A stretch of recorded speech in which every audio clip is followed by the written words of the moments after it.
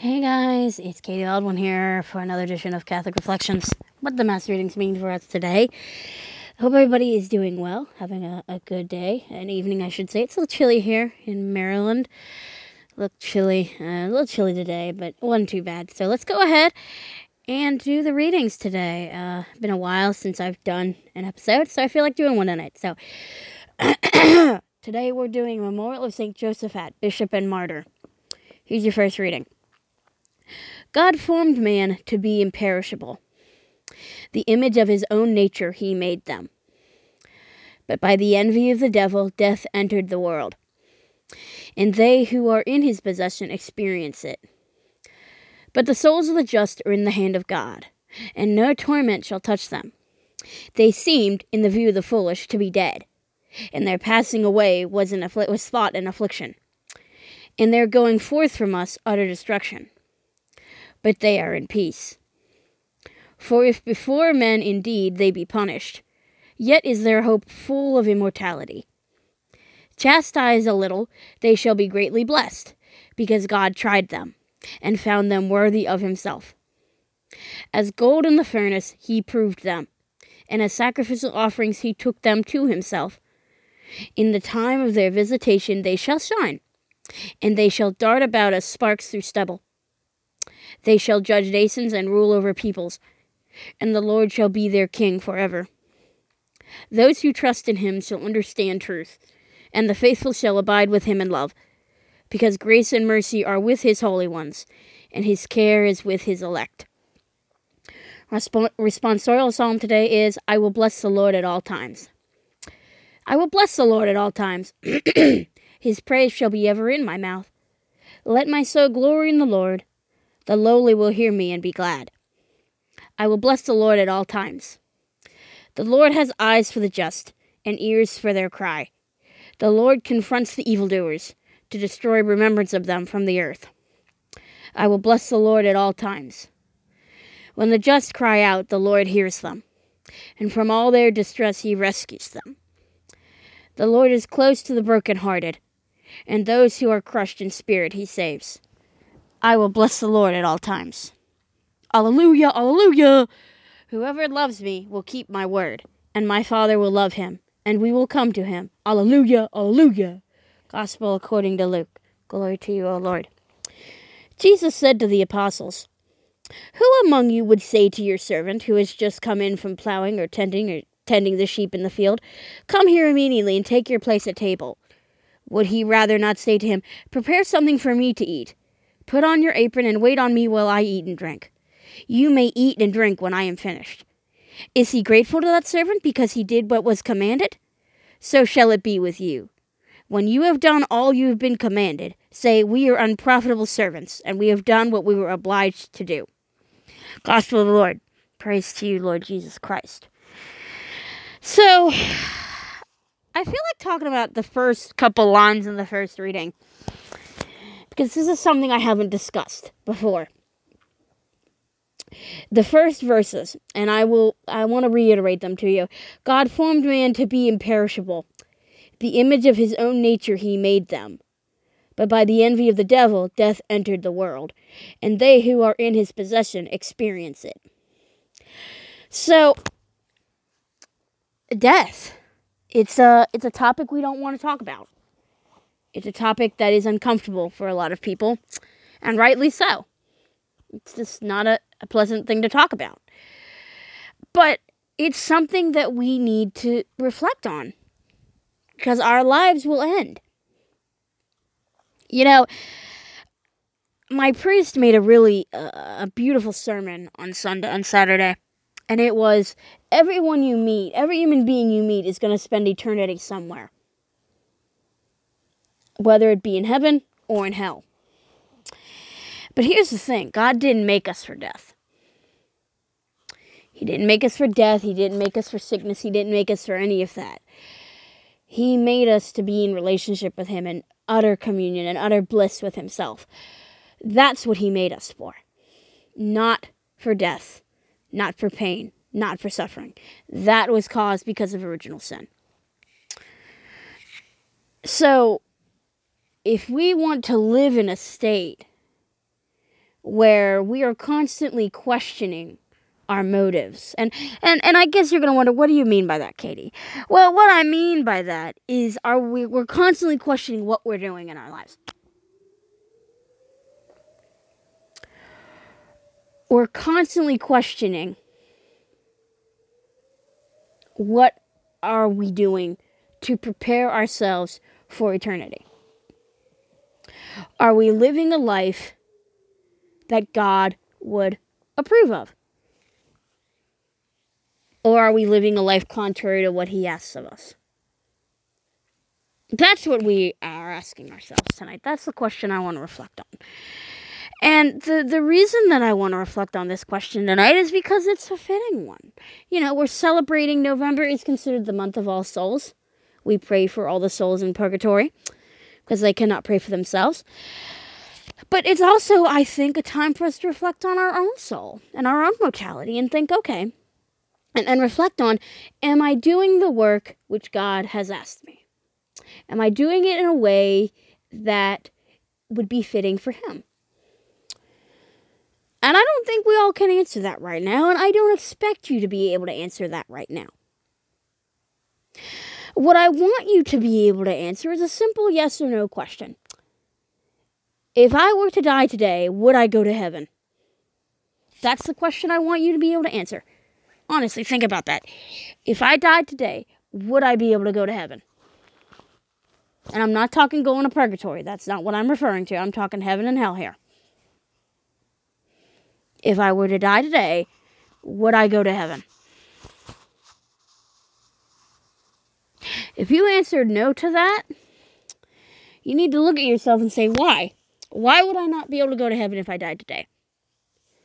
And again, this isn't meant to upset anyone. This isn't meant to to make anybody afraid. It's just we need to be more open about death. We need to be more accepting that death is not the end for us who believe in Christ. You know, for the atheists out there who say, oh, death is the end. There's nothing else. It's just over. It's done. There's nothing left. It's like you're all dressed up and know where to go, is as they say.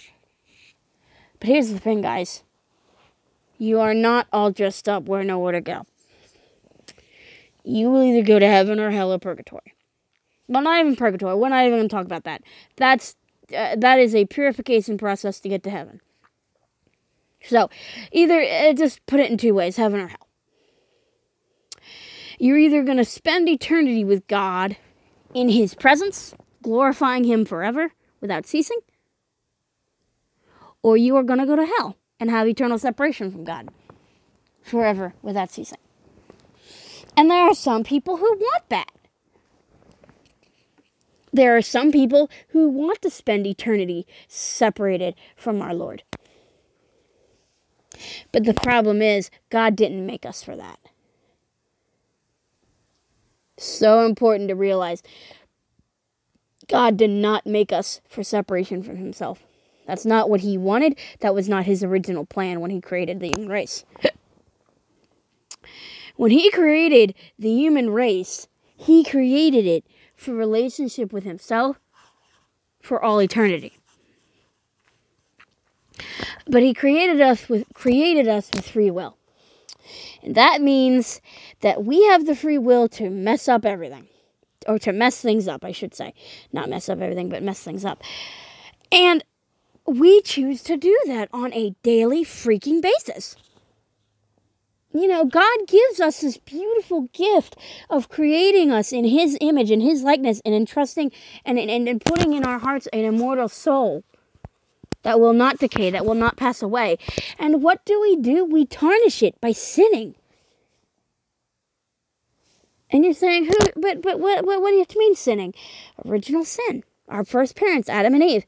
It passes down, and that's how sin entered the world. We became, as in the gospel account, they became like gods. They knew that they were naked, so they sewed fig leaves together and made clothing for themselves.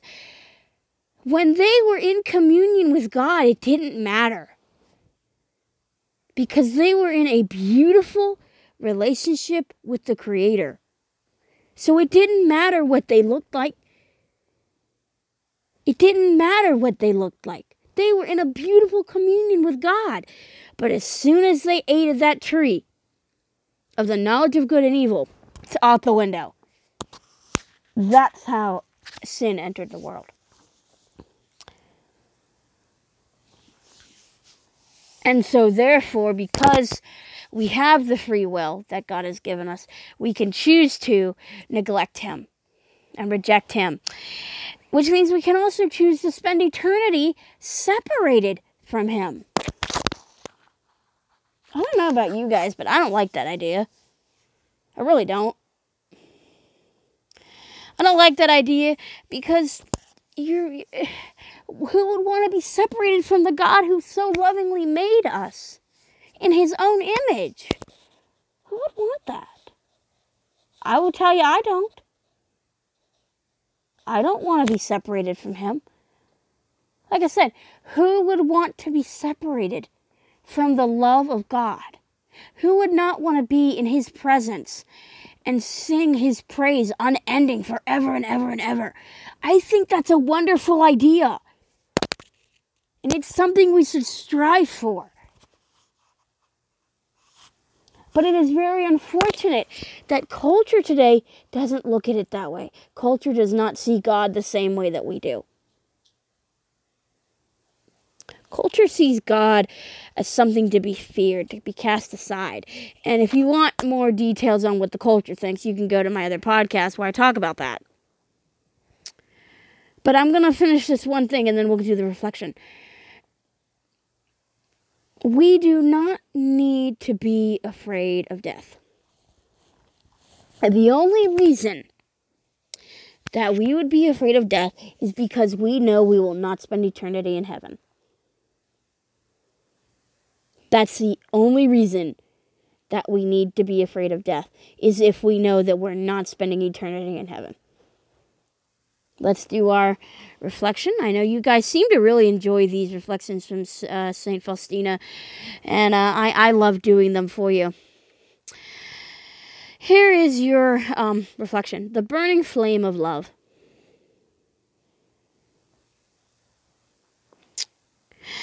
There are many images we use to describe the love of God.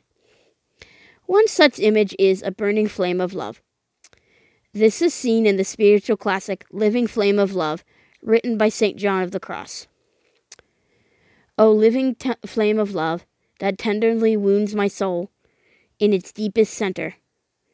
Since now you are not oppressive, now consummate, if it be your will, tear through the veil of this sweet encounter. Why do we speak of God and His love as a fire burning within us? This is a powerful image worth spending much time meditating on. A flame does many things. It brings light, it purifies, it consumes, it emits heat and energy, it allows us close, it is ever changing and ever new, and so much more. God's love must become not only a spark or a flame within you, it must become a raging fire of love, consuming your soul and producing in its place the radiance and divine presence of God. Reflect today upon this image of the love of God. Meditate upon this all-consuming fire raging within you. What are the effects of such a living flame? What does it do to your life? What will others notice when this flame is blazing? Ponder this holy image and invite the living flame of love to consume you from within. A beautiful reflection, as always, on the overwhelming love of God. The song, The Reckless Love of God, is a very fitting one for this. It's very fitting. And it's true. You know, the love of God is so intense. And it's just intense for us. It's intense for our salvation. It's indescribable. And I think this reflection tonight is so beautiful to think about, to reflect on. The idea of this love of God is so depth defying. There are no words to describe the love that God has for us, for each and every single one of us, even those that reject him. Even those that reject his love.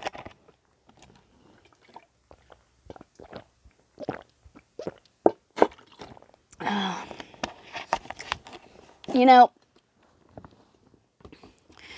there are no words.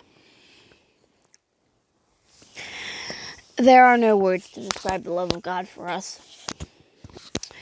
We can try to describe it to the best of our human ability, but it encompasses so much more than I think we can articulate.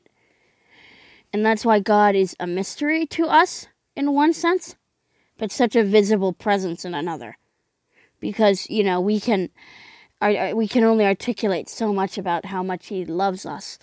He loves us so much. John 3:16, for God so loved the world that he sent his only begotten Son. And that verse sums up the love of God for us. And I hope that that just resonates with you tonight. If you're battling some stuff, if you're going through some hard stuff right now, and you need to be reminded of the love of God, re-listen to this meditation. Listen to it again. And reflect on the love that God has for you tonight. Let's pray in the name of the Father, the Son, the Holy Spirit, amen. Lord, come to me and consume me with the burning fire of your love. Purify every sin and transform me into the light of your grace and mercy for all to see. You are a powerful flame, ever burning, yet never harming. You renew me and radiate your presence from within. I love you, dear Lord. Set me on fire with your sweet, sweet love. Jesus, I trust in you. Amen. In the name of the Father, and the Son, and the Holy Spirit. Amen. As always, thank you guys for listening tonight. I hope that, before I close here, I hope that this reflection does speak to you tonight. And I have a feeling that some of you are going to listen to this, and you're in a really hard place right now.